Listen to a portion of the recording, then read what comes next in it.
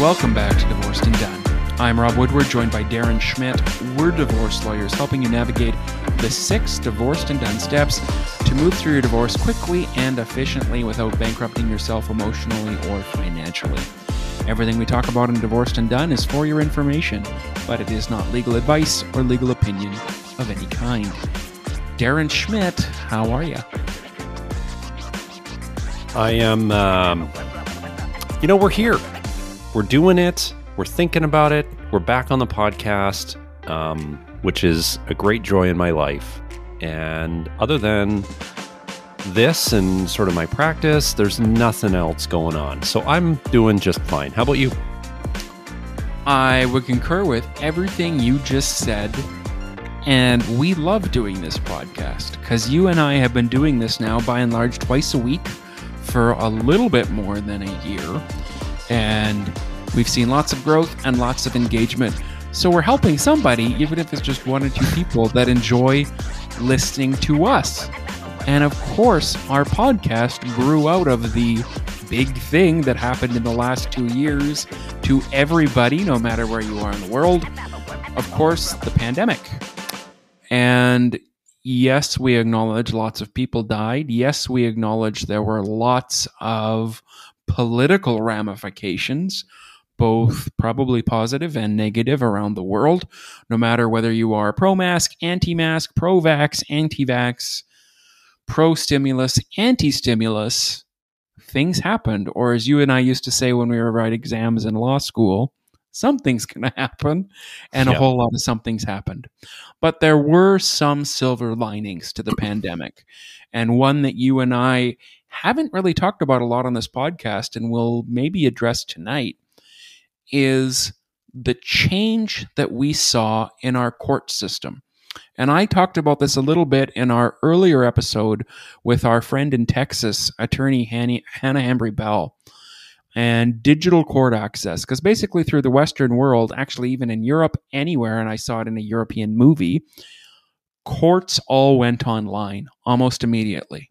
Because we couldn't be with people, we couldn't be in places, but we used our technology, and every jurisdiction leveraged that technology to make sure we still had access to justice, even though we couldn't physically be in the places where we're used to do justice, in courthouses, in courtrooms. And as one legal advocate in Ontario said, the onset of the pandemic in March of 2020 made us move 25 years in 25 days. So this week, we're talking pandemic and digital court pieces. But if you want to send us questions, comments, as always, we take your questions. LawyersTalkingAboutDivorce@gmail.com and voicemails, speakpipe.com/divorcedanddone. Darren Schmidt, how are you enjoying the technology? Well, the reason we raised this is because now, as we record this at the end of May, this episode will be released at the outset of sometime in early June 2022. I think most provinces and territories across Canada have started to, if not have fully gone back to, in-person court appearances, not just in family law matters, but across the legal spectrum. So criminal matters, civil litigation matters, child welfare matters, all matters are heading towards, it appears, a presumptive return to in-person court appearances for all matters. And there's been a pause by some in the legal community, not just lawyers, perhaps people that work at courthouses, people that work in the government, court users, as well as judges who have taken a moment to think about this and said, why are we going back to in-person court appearances? And when I say in-person court appearances, I should make a distinction. There's lots of court appearances that are not trials, where people are sitting or standing giving evidence under oath.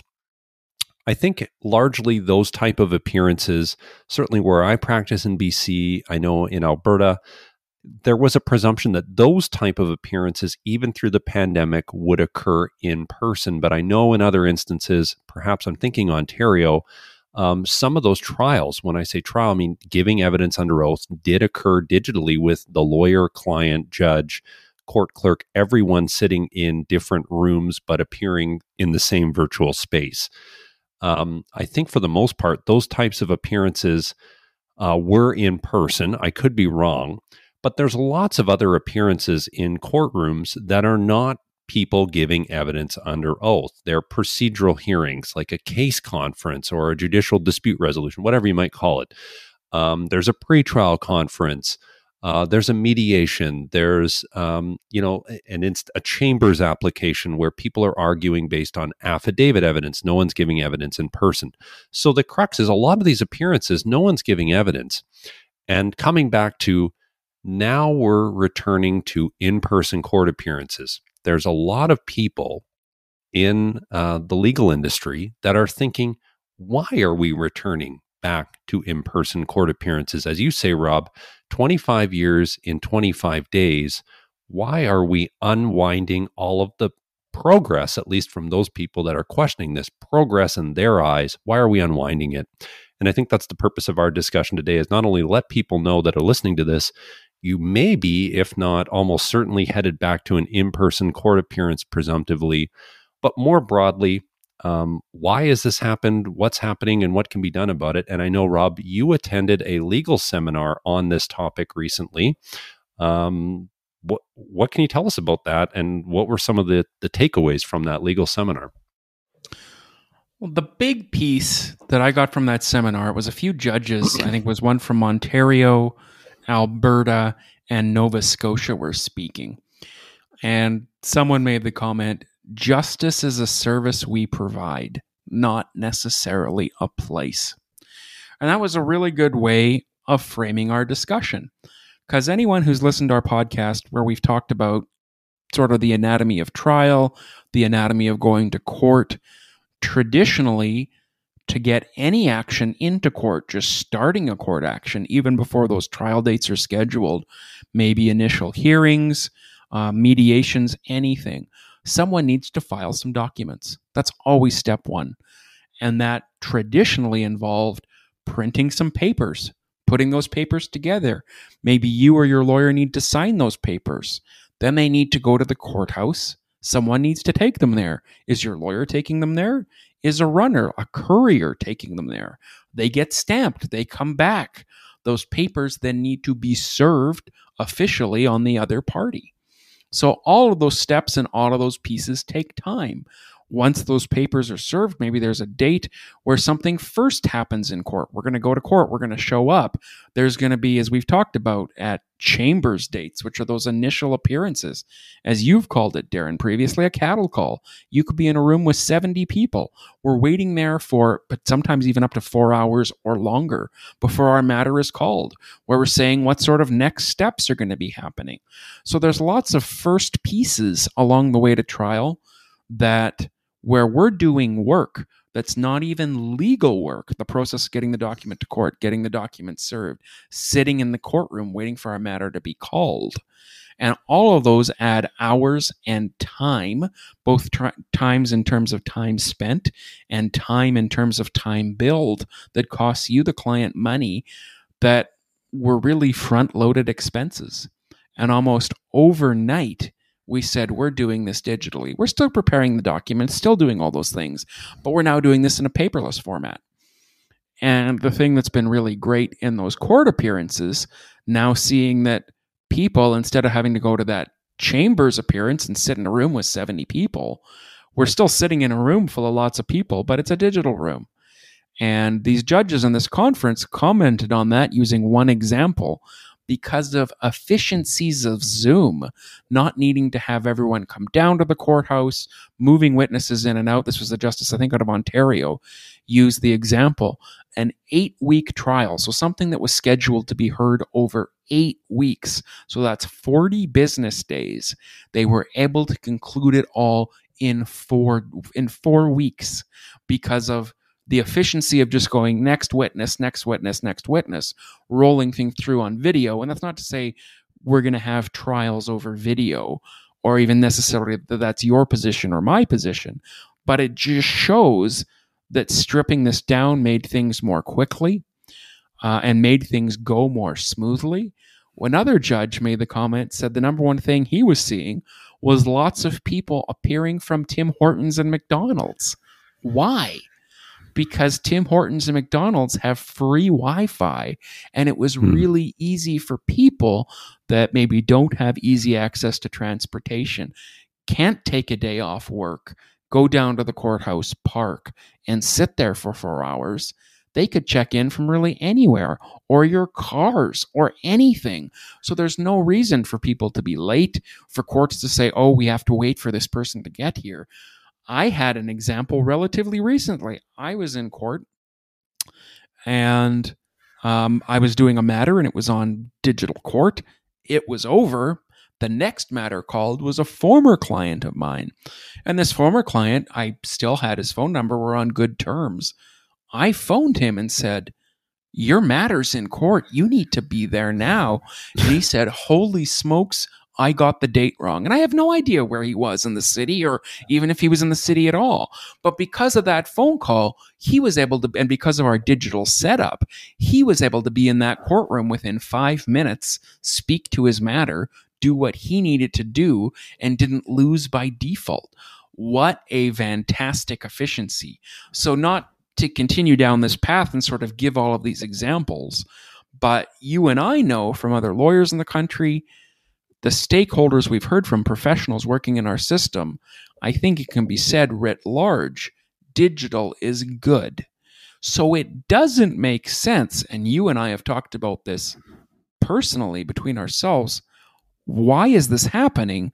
About 2 months ago, BC Provincial Court went back to all person. Alberta Provincial Court is going back to all person. Ontario is also going back to in person. Courts are doing this, but they're not really saying why. And not to say courts are wrong in doing this, or we're angry or upset with the courts, but we made such as I don't want to say as an industry, as a profession and as an institution, our legal system as the third pillar of government, made such good progress in saying we can now make our judicial system more efficient, where before we were acting like it was 1980. Why would we step back from that now? And I think the universal fear is, if it took a pandemic to get us into that system, if we no longer have a pandemic, what other natural event will provide the impetus or the gas for all of us as a profession to be back in that digital mode again, where we have such good efficiencies? So I think now is a time for the big reveal. You and I clearly stand on, if there is an argument, on the maintain virtual court for the majority of family law matters, procedural matters, wherever you may be, because of the various efficiencies that you've just provided.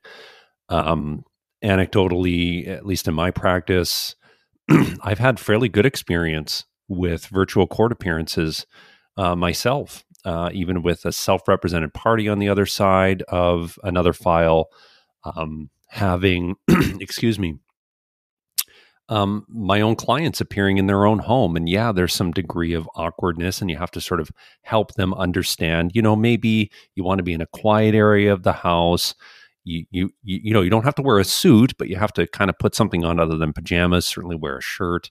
Don't have the cat filter on. We all saw that viral news story from the lawyer, I believe, out of Texas, that had the cat filter on. And that was a feel good story. And I think the great thing about that, not to go off on that, was no one faulted that lawyer for that problem that lawyer faced in that moment. We all treated it like, we're all getting through this. We're all learning the technology. Let's have a laugh. Let's not hold this against you. And I don't know what that lawyer ultimately did, whether he sort of leveraged that and went on a media tour or whatever. But no one, at least from my experience, looked at that and went, what a dummy. How bad is virtual court if you have cat filters on from your lawyer? We must go back to in person because look at all these imperfections. But coming back to, you and I standing on the side of the aisle that says, let's maintain virtual court appearances. As you said, Rob, my biggest concern here is not necessarily that we're going back to in-person court appearances. My biggest concern is we haven't been told why. And you touched on that at the end. I mean, in BC, what we saw through the pandemic was various practice directions or court directions from our Supreme Court and provincial court as to what was happening. There was, dozens of them through the course of the pandemic as the pandemic was evolving, what would be happening in court at various junctures. At some instances, court was shut down entirely. At other instances, they had criminal matters running through the court, etc. But ultimately, at the end, as you say, a month or two ago, we got a practice direction in Supreme Court. Basically, all matters are just now in person. The practice direction provided no rationale from the Chief Justice of our province or anyone on behalf of the Attorney General in our province as to why that decision was made. So here's where we start speculating because we don't know why the decision was made. And it's not great to speculate, but some thoughts have circulated. So one can think, what industry loves tradition more than law? We are a profession steeped in tradition and history. Of course, Canadian lawyers to this day on certain types of superior court appearances still wear a barrister's gown and maintain that linkage to our historical profession evolving from Great Britain. So we do like the notion of tradition, and that same barrister gown piece applies across many Commonwealth nations. So one may speculate, well, is this just a decision that says or is rooted in, well, we must honor the tradition of being a lawyer, and a tradition of being a lawyer is advocating for one's client physically in a courtroom and using the art of persuasion, which includes the physical movements and speech of the lawyer physically in front of the adjudicator. Is that what this is about? Is it about maintaining the tradition and history of our profession? Once again, I don't know, and I haven't received any rationale from the court. Neither has anyone on this. Another topic of speculation is, is it the people running the courthouse, the clerks and the bureaucrats? Is it more convenient for them to have us all in a courtroom on those procedural docket days, running a court list, whereby we're all in the same courtroom in the same space, and they're not queuing up individual appearances one by one on the MS Teams or Zoom link? And certainly I can understand that there would be added pressures on those folks that do work at the courthouse, queuing up those appearances, making sure everyone's connected, making sure all the audio works. That hard work doesn't go unrecognized. And I think it's really important to maybe take a moment here and just say, I think the true champions through all of the virtual court appearances were those IT folks, those bureaucrats, that's probably not the right word, but those folks that work for the government that made all this happen. Everyone that made 25 days. Literal wheels turn to make us that we could all connect with each other through the internet. Absolutely. And that is extremely hard work, both at the outset and to maintain that process moving forward. No one doubts that. That is not easy. I've had, just anecdotally, again, a number of appearances where, the connections haven't been great, and an IT person's had to come in and help, and it's taken a little bit longer at the outset to set that up.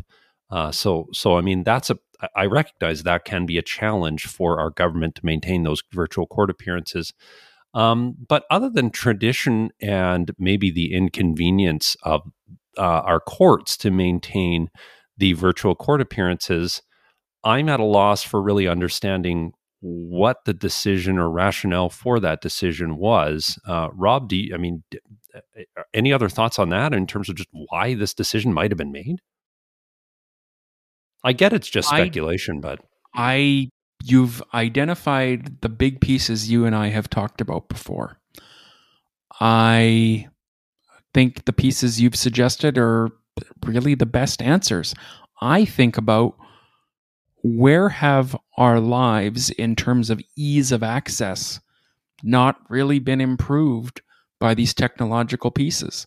I mean, you no longer have to go down to the motor club or a registry to renew your car registration every year. You can do that online.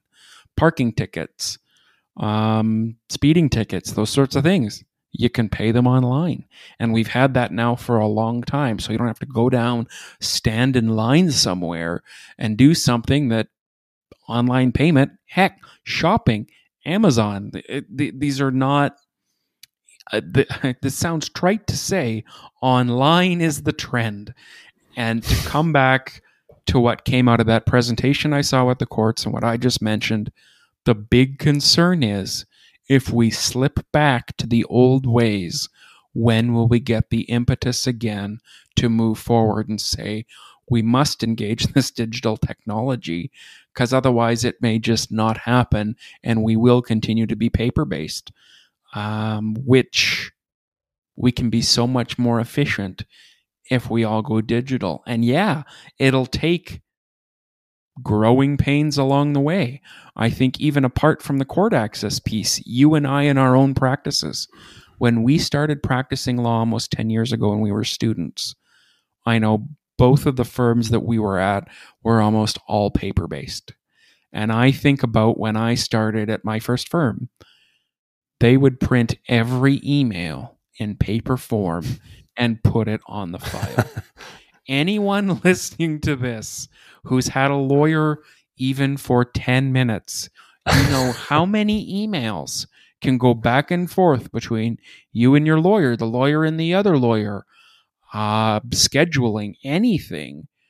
Those files would get so thick so quickly. I think about some of those first few files I worked on as a student. They would balloon from one file folder, in some instances, to a banker's box inside of 6 months, or 2 banker's boxes, depending on how much financial disclosure there was and everything else. Now imagine you're the courts, and this used to be the way here, and every time someone files something in paper, they have to keep a record of that. The amount of paper was just voluminous. You and I haven't actually talked about this. I'm trying really hard for my practice to be paperless, save for those things that were required by our regulator to keep on a record, like a piece of ID or something else in a paper folder, just so we don't have all that paper environmentally and for storage. And not to sound like a broken record, but if we all don't do the digital things and do the hard work of change, because change is hard for everybody, no matter what you're doing, whether you're going online, whether you're starting a new diet, whether you want to pay off a whole bunch of debt. But once you start doing it and you have the momentum to go forward, keep going. Because if you fall off and go back, it's that much harder to get started again. One last piece, and it links into what we're doing here and our other work, Rob, you and I on social media, that has been maybe an unintended consequence of doing this, and a really positive one is through the podcast, through this show, and through LinkedIn and TikTok, we've met a lot of you, and we've met a lot of you within our own provinces. And so what's happened is I've gotten contacted by folks that don't live in Vernon, where I live. They live in Fort St. John, BC, which is an 8 to 10 hour drive north of me. And through the pandemic, saying, I really like you and I need a lawyer. And I was happy to take the file because I knew that I wasn't required to physically attend in a courtroom. And it really provided, and this is sort of a hokey phrase, if you will, access to justice. And it allowed you to appear in a remote jurisdiction from Vernon. Yes. And that is a concern for people that do live outside of the bigger centers in this country. And we're increasingly becoming a bigger center country of our 6 or 8 big cities, and maybe 100 other regional centers across this country. But there are other folks that live in regional or rural enclaves of this country, and they too deserve a lawyer. Through the pandemic, I had an opportunity to speak with someone from a northern territory. I won't say where from, but this person engaged with me online, and they lived somewhere extremely remote that I had no idea where this even was. And I looked on a map and went, holy cow, this is way off the beaten track, like way. For me to physically get to where they were, I would have to take probably at least 3 or 4 flights, and it would take me 24 hours probably to get there. This was so remote. Thousands of dollars. Yes. And they reached out to me and said, I have a family law problem, and here's the circumstances. And we had an extensive meeting. I was able to give them some advice, and it was contemplated perhaps I could take the file. For various circumstances I didn't, but at least at that moment, the thought of I could possibly take this file because of the internet. How fantastic, not just because of me and this client, but for everyone to think, I don't have to drive or fly in from my remote area to go find a lawyer or physically show up at a court appearance and take, for some folks, maybe that's a 6-hour drive into your regional courthouse. And this is possibly being, in a sense, undone at this juncture as we record this podcast. I think it's an awful shame. And, obviously you and I are respectfully sort of taking a pause here, along with many of our colleagues in the legal industry, legal profession, and saying, maybe we need to rethink taking that step backwards. It is a unique legal issue, and that this issue has affected every lawyer in every practice area around the world.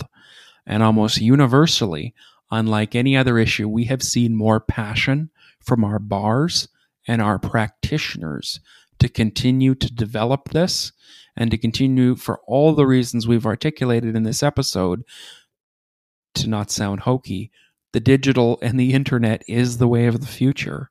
Hopefully we stay on that edge and stay on top of it for everything we've talked about today. If you are sitting at home and you're thinking, wow, maybe this spurred some thoughts, and you have some comments about virtual court appearances, and maybe you want them to stay in place because of your own matter, it's been convenient for you, or maybe you stand on the other end of the spectrum and you have some interesting thoughts for us, we would actually really love to hear from you, and we could address your comment or question on a future episode. Of course, lawyerstalkingaboutdivorce@gmail.com, or always by voice message to speakpipe.com/divorced and done, A-N-D done. And you can record a 90-second voicemail message for us. You can leave your name out. It's totally anonymous. We would love to hear from you. Well, Darren Schmidt, thank you for recording with me this evening. As always, because of the incredible internet, we're probably 1,000 miles apart. You're in the interior of BC. I'm in Calgary. I'm Rob Woodward. Thanks for being with me. This has been Divorced and Done, and we look forward to being with you.